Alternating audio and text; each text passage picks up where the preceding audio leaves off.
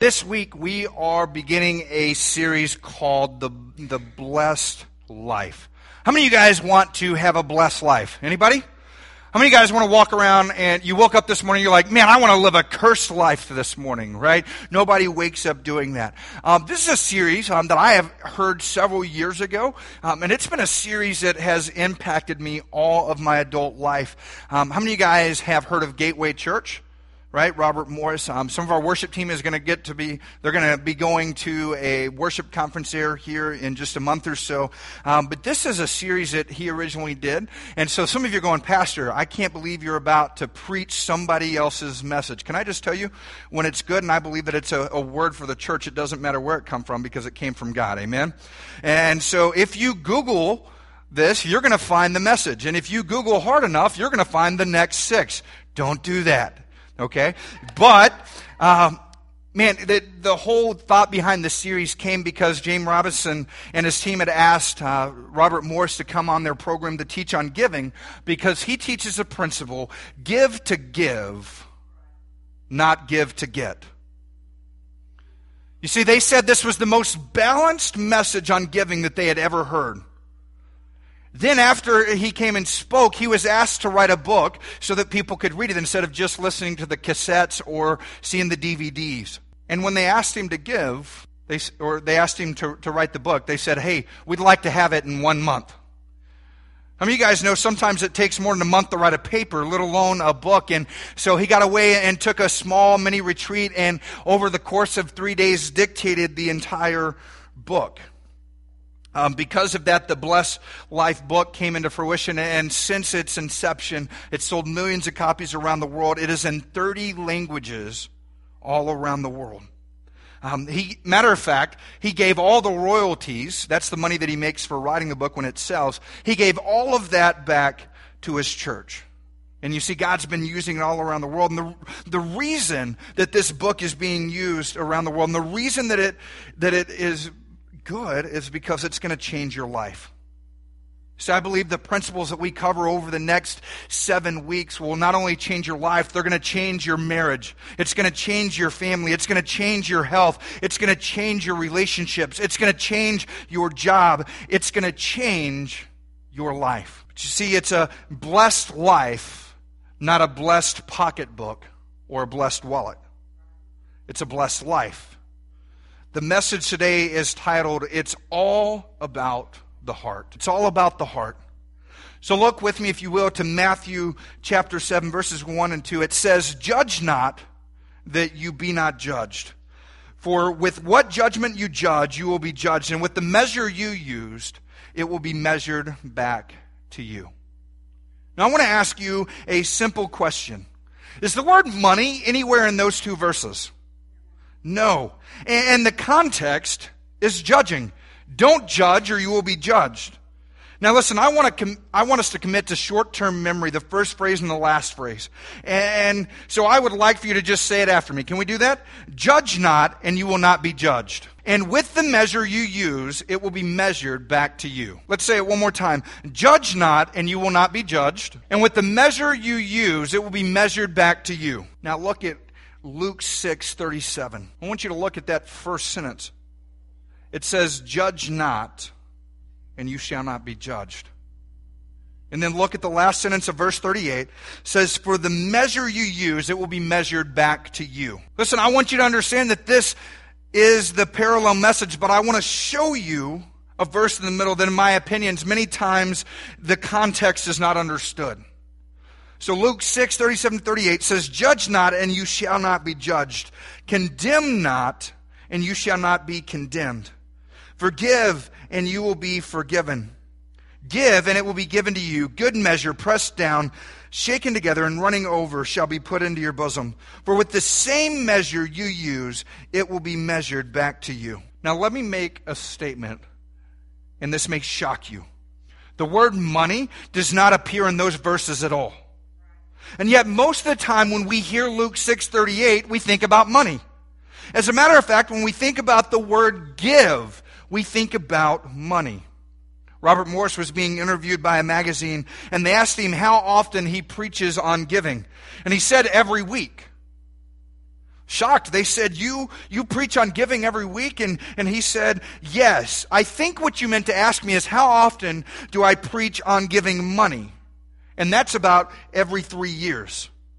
Every 3 years I do a series on stewardship and generosity. But you didn't ask me how often I give, how often I preach on money. You asked me how often I preach on giving. You see, the truth is we can't preach on grace and not talk about giving, because God loved the world that He gave. I can't preach on marriage and not preach on giving, because a marriage will not work if both people are not giving.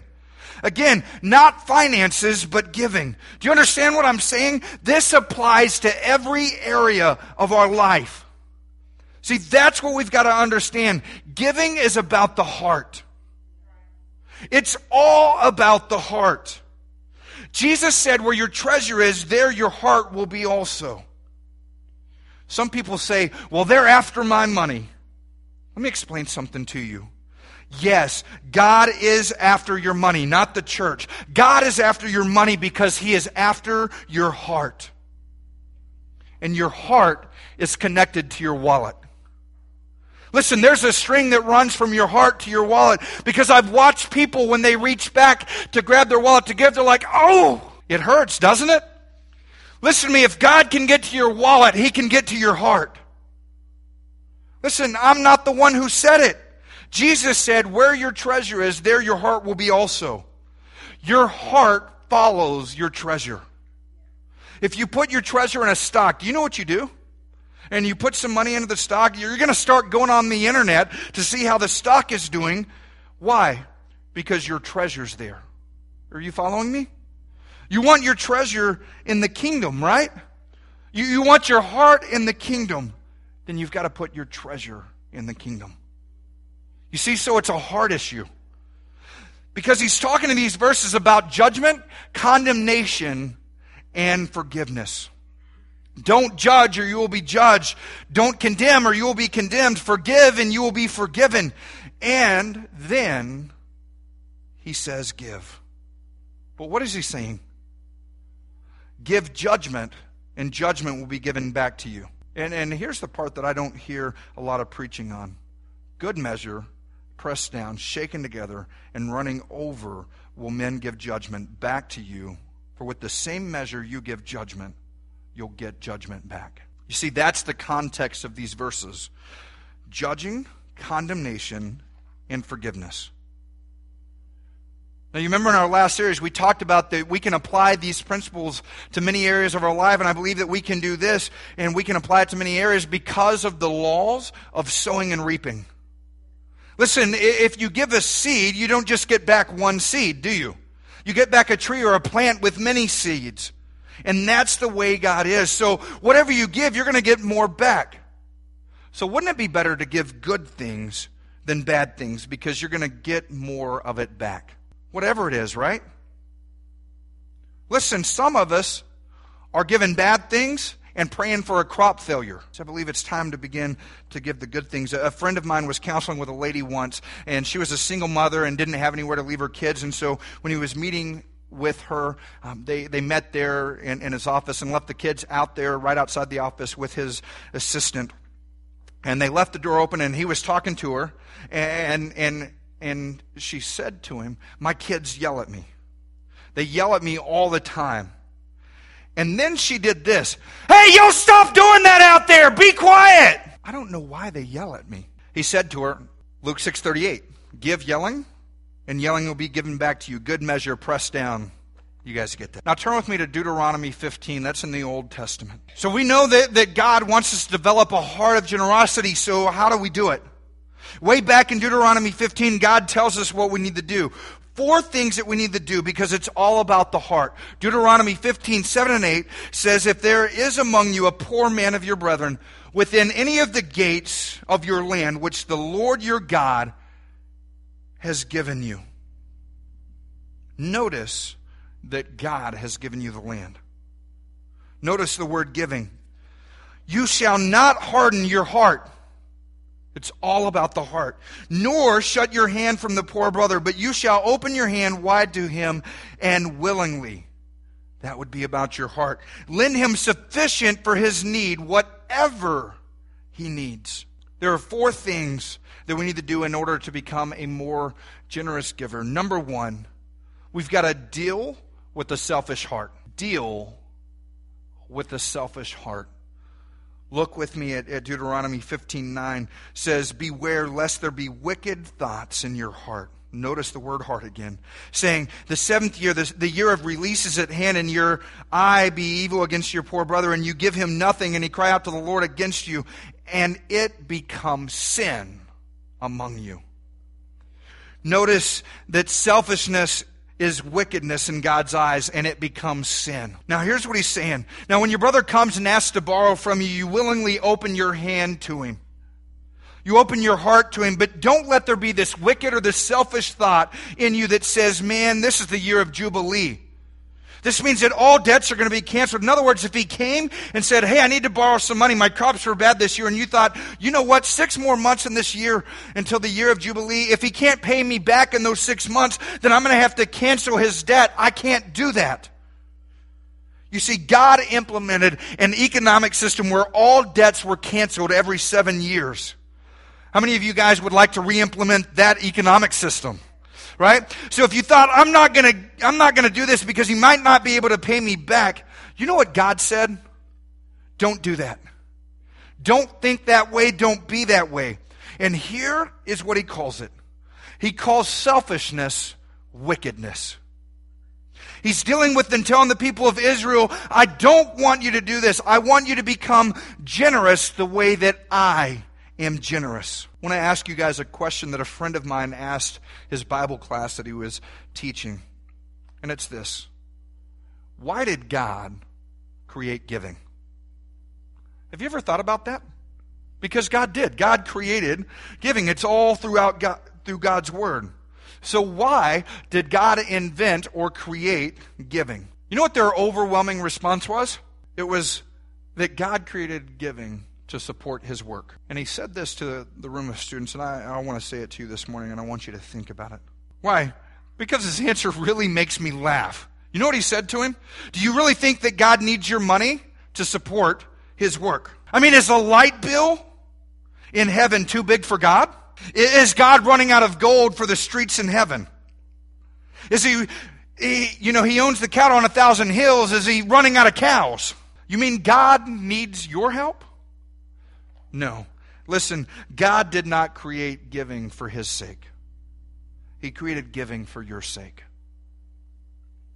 Giving more than any other activity that a believer does works selfishness and greed out of our lives. You see, this is why I don't like much of the preaching that I hear on giving. Because most of the preaching that you hear is you give to get, right? Give and you'll get, give and you'll get. And let me tell you what that does. It actually works selfishness and greed back into your life. And how do you think God feels when a preacher preaches, give and you'll get, give and you'll get? And the people say, well, I want to get, so I'm going to give. I wonder if God is thinking, well, that's great. All of my people are catching the revelation of getting. No, you see, what we need is a revelation of giving. Number 2, you got to deal with a grieving heart. Deal with a grieving heart. Now, he's talking about giving. He's talking about money. In verse 10, it says, you shall surely give it to him, and your heart should not be grieved when you give to him because of this thing, or because for this.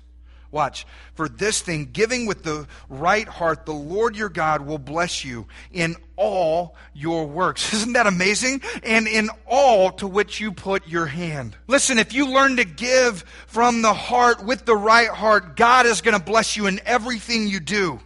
That's what he just said. We need to understand that this is a heart issue. But you see, selfishness attacks us before we give, and grief attacks us after we give. Have you ever given a large amount, or you've committed to give something, and then all of a sudden something breaks? And the enemy comes in immediately and says, see, you shouldn't have done that. He comes in and now we've got grief because we gave. See, the reason that we grieve after we give is because we thought it was ours. See, the truth is all of the earth is the Lord's and the fullness thereof. So when we give back to God what is already His, then we don't get to grieve over it. Anybody here ever got buyer's remorse? You go buy something, you're like, ooh, I'm going to buy this. And as soon as you buy it, you're like, man, I wish I wouldn't have bought this. Right? Or maybe it doesn't happen right then, but it happens a month later when you've got to make that $500, $600, $700, $800 car payment. And you're going, man, what was I thinking? You see, when we give back to God what's already His, there's no room for us to grieve because it's already His. Number 3, we've got to develop a generous heart. Develop a generous heart. Look at verse 14. You shall supply him liberally from your flock, from your threshing floor, and from your winepress. From what the Lord has blessed you with, you shall give him. Listen, God wants us to be generous. The problem with that is we were born selfish, but we are born again generous. We just have to renew our minds. Think about it. Do you really want to be generous?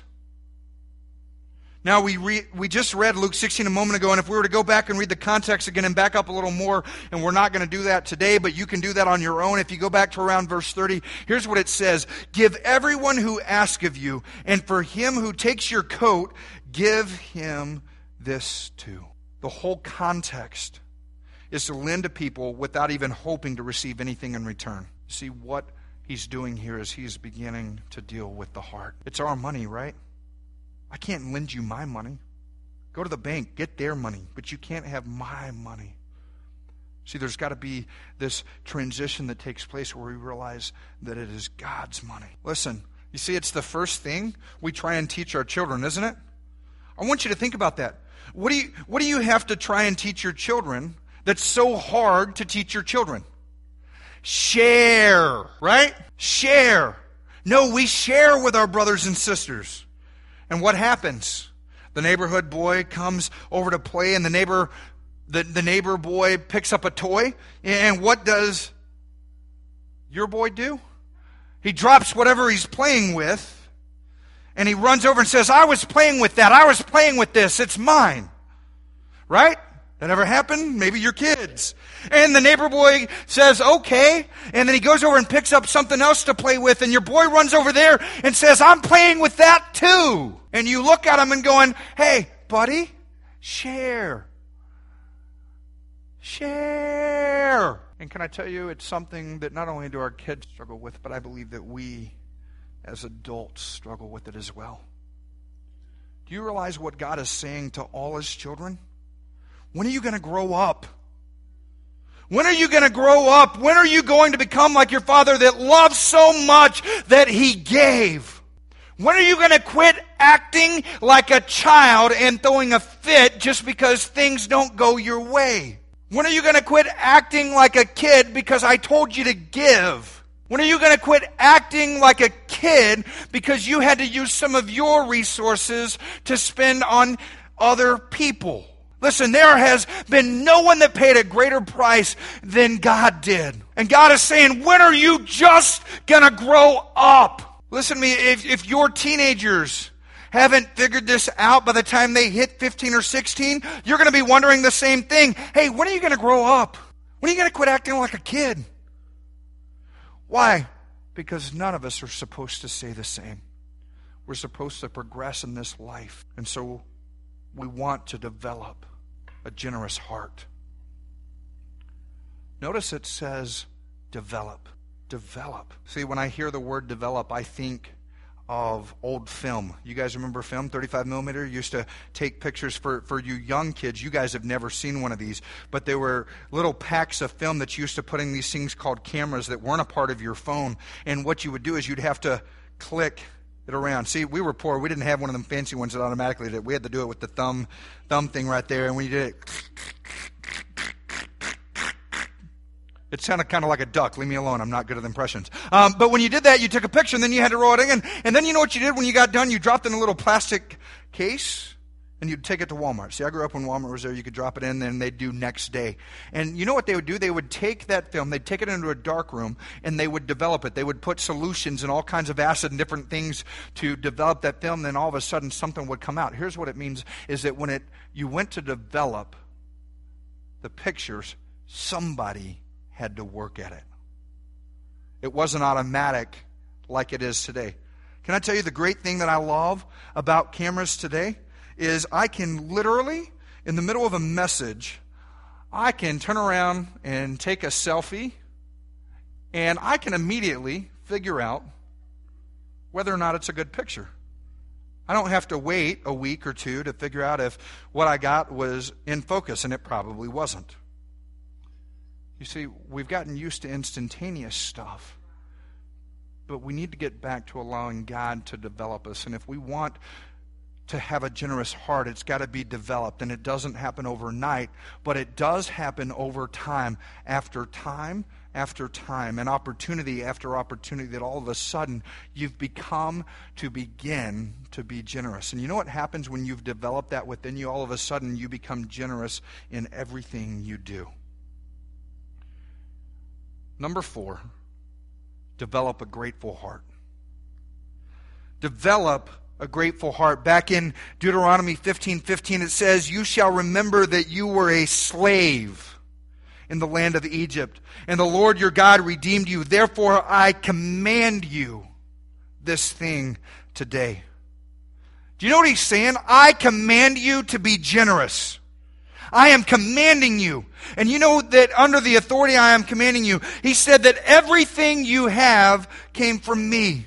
You need to remind yourselves every now and then that you were once slaves. You see, I think for too many of us, too often, we've been saved for too long and we forget where we came from. But you know, every now and then, I get reminded of my past. That happened to anybody else?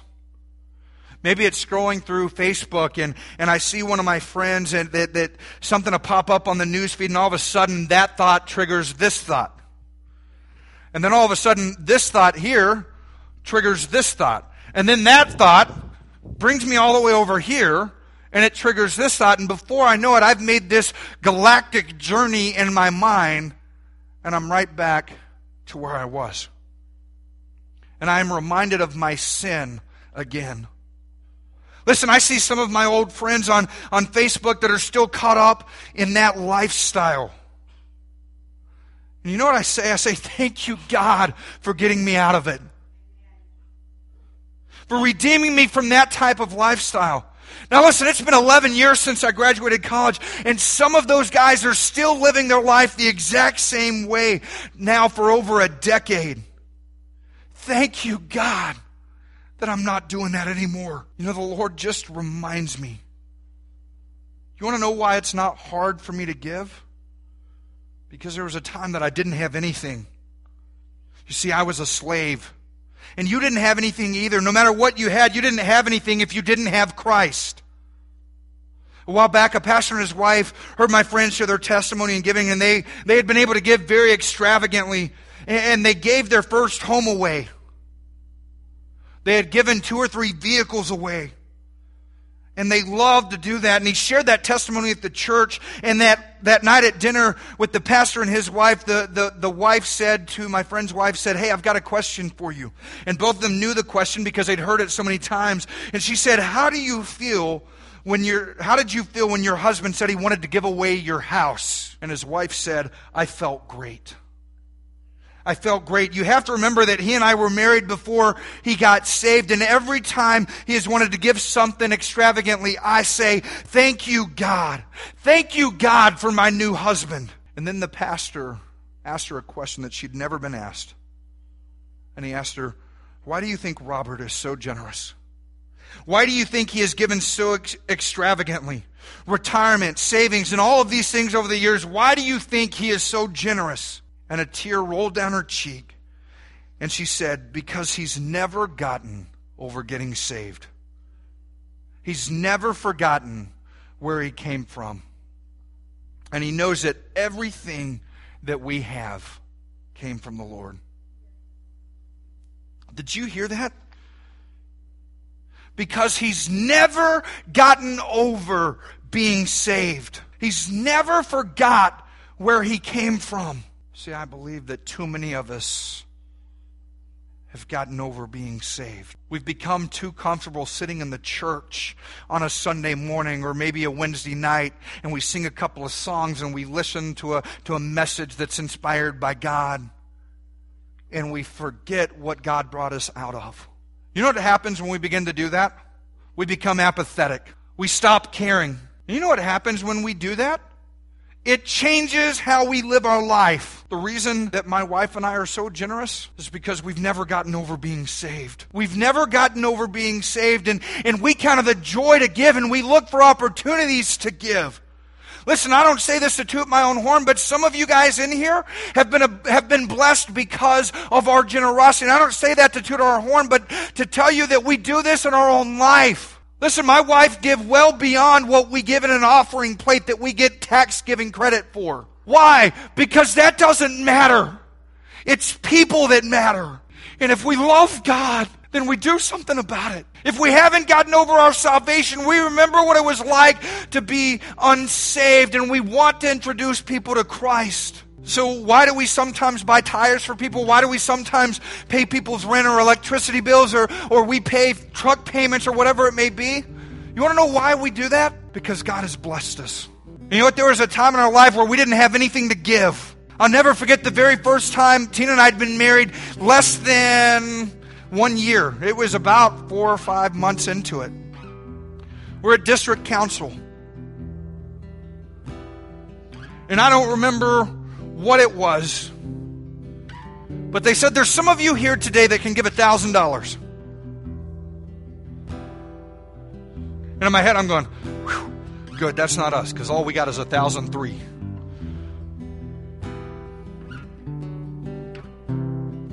But God started to stir something inside my heart. And I looked at Tina and I said, babe, I think we're supposed to give. In all faith, she goes, good, how much? And I said it all. We're supposed to give it all. And can I tell you, her reaction should have been, are you crazy?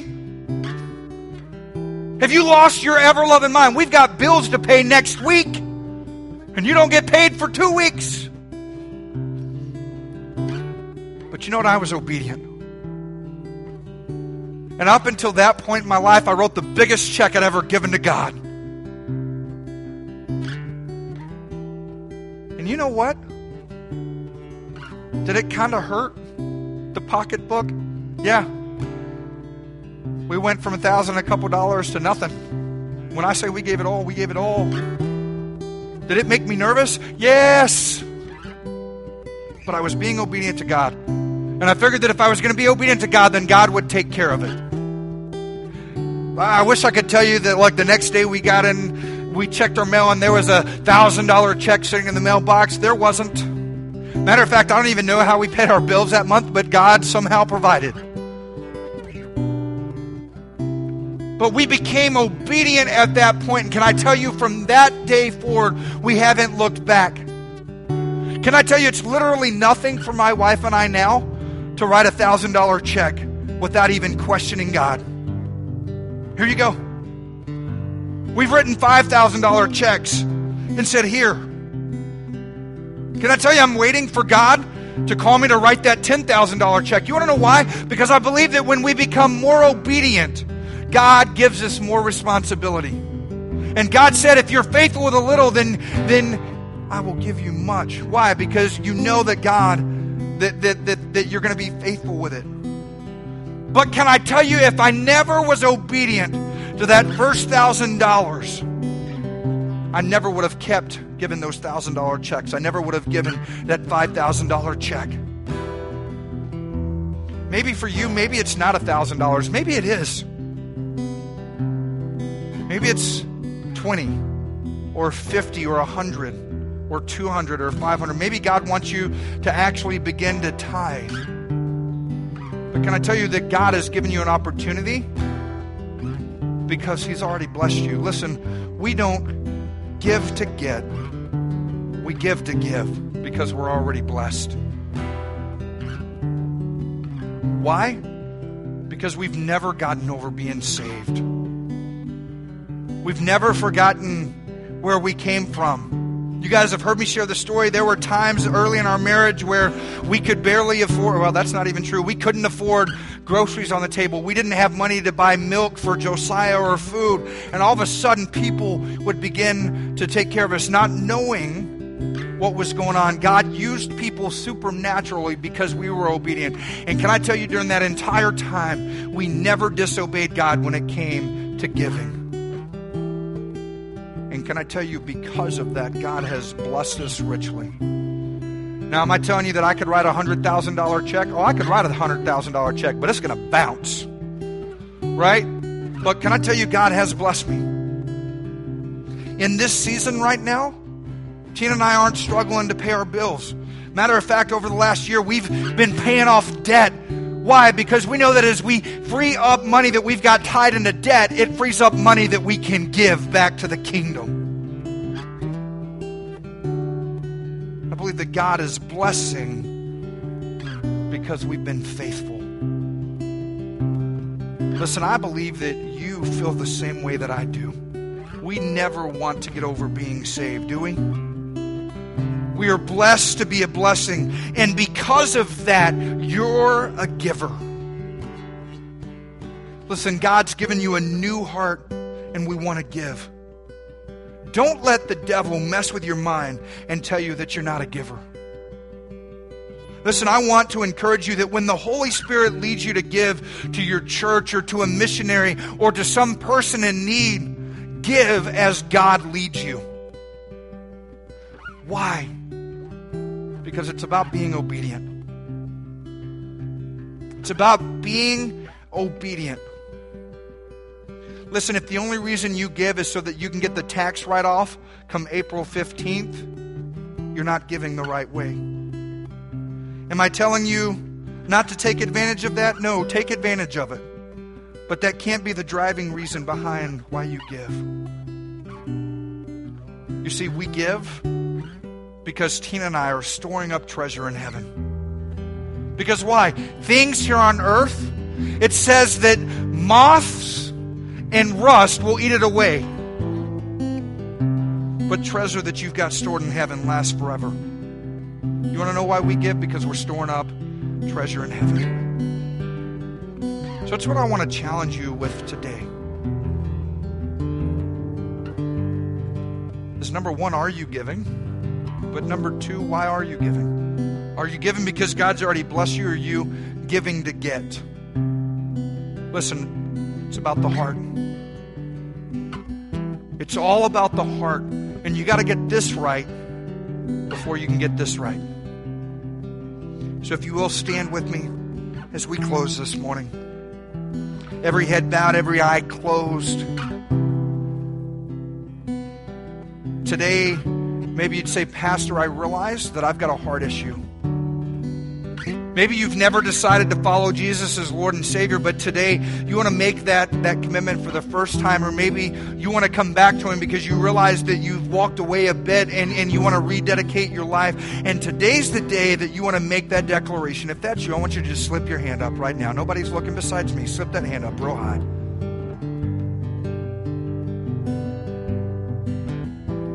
I see that hand. Anybody else? I see your hand. Anybody else? God, I thank you for those that raised their hand this morning. God, that said they either want to commit to you for the first time, God, or to recommit to you, God, because they've walked away. God, we ask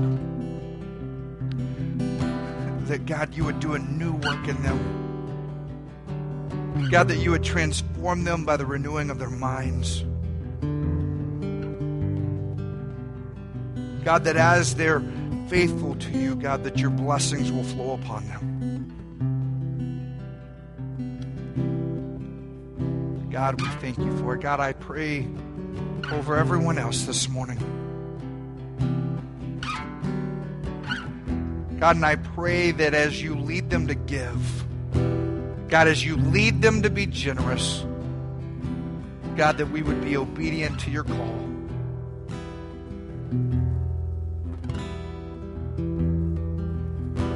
God, help us see opportunities to give. In Jesus' name.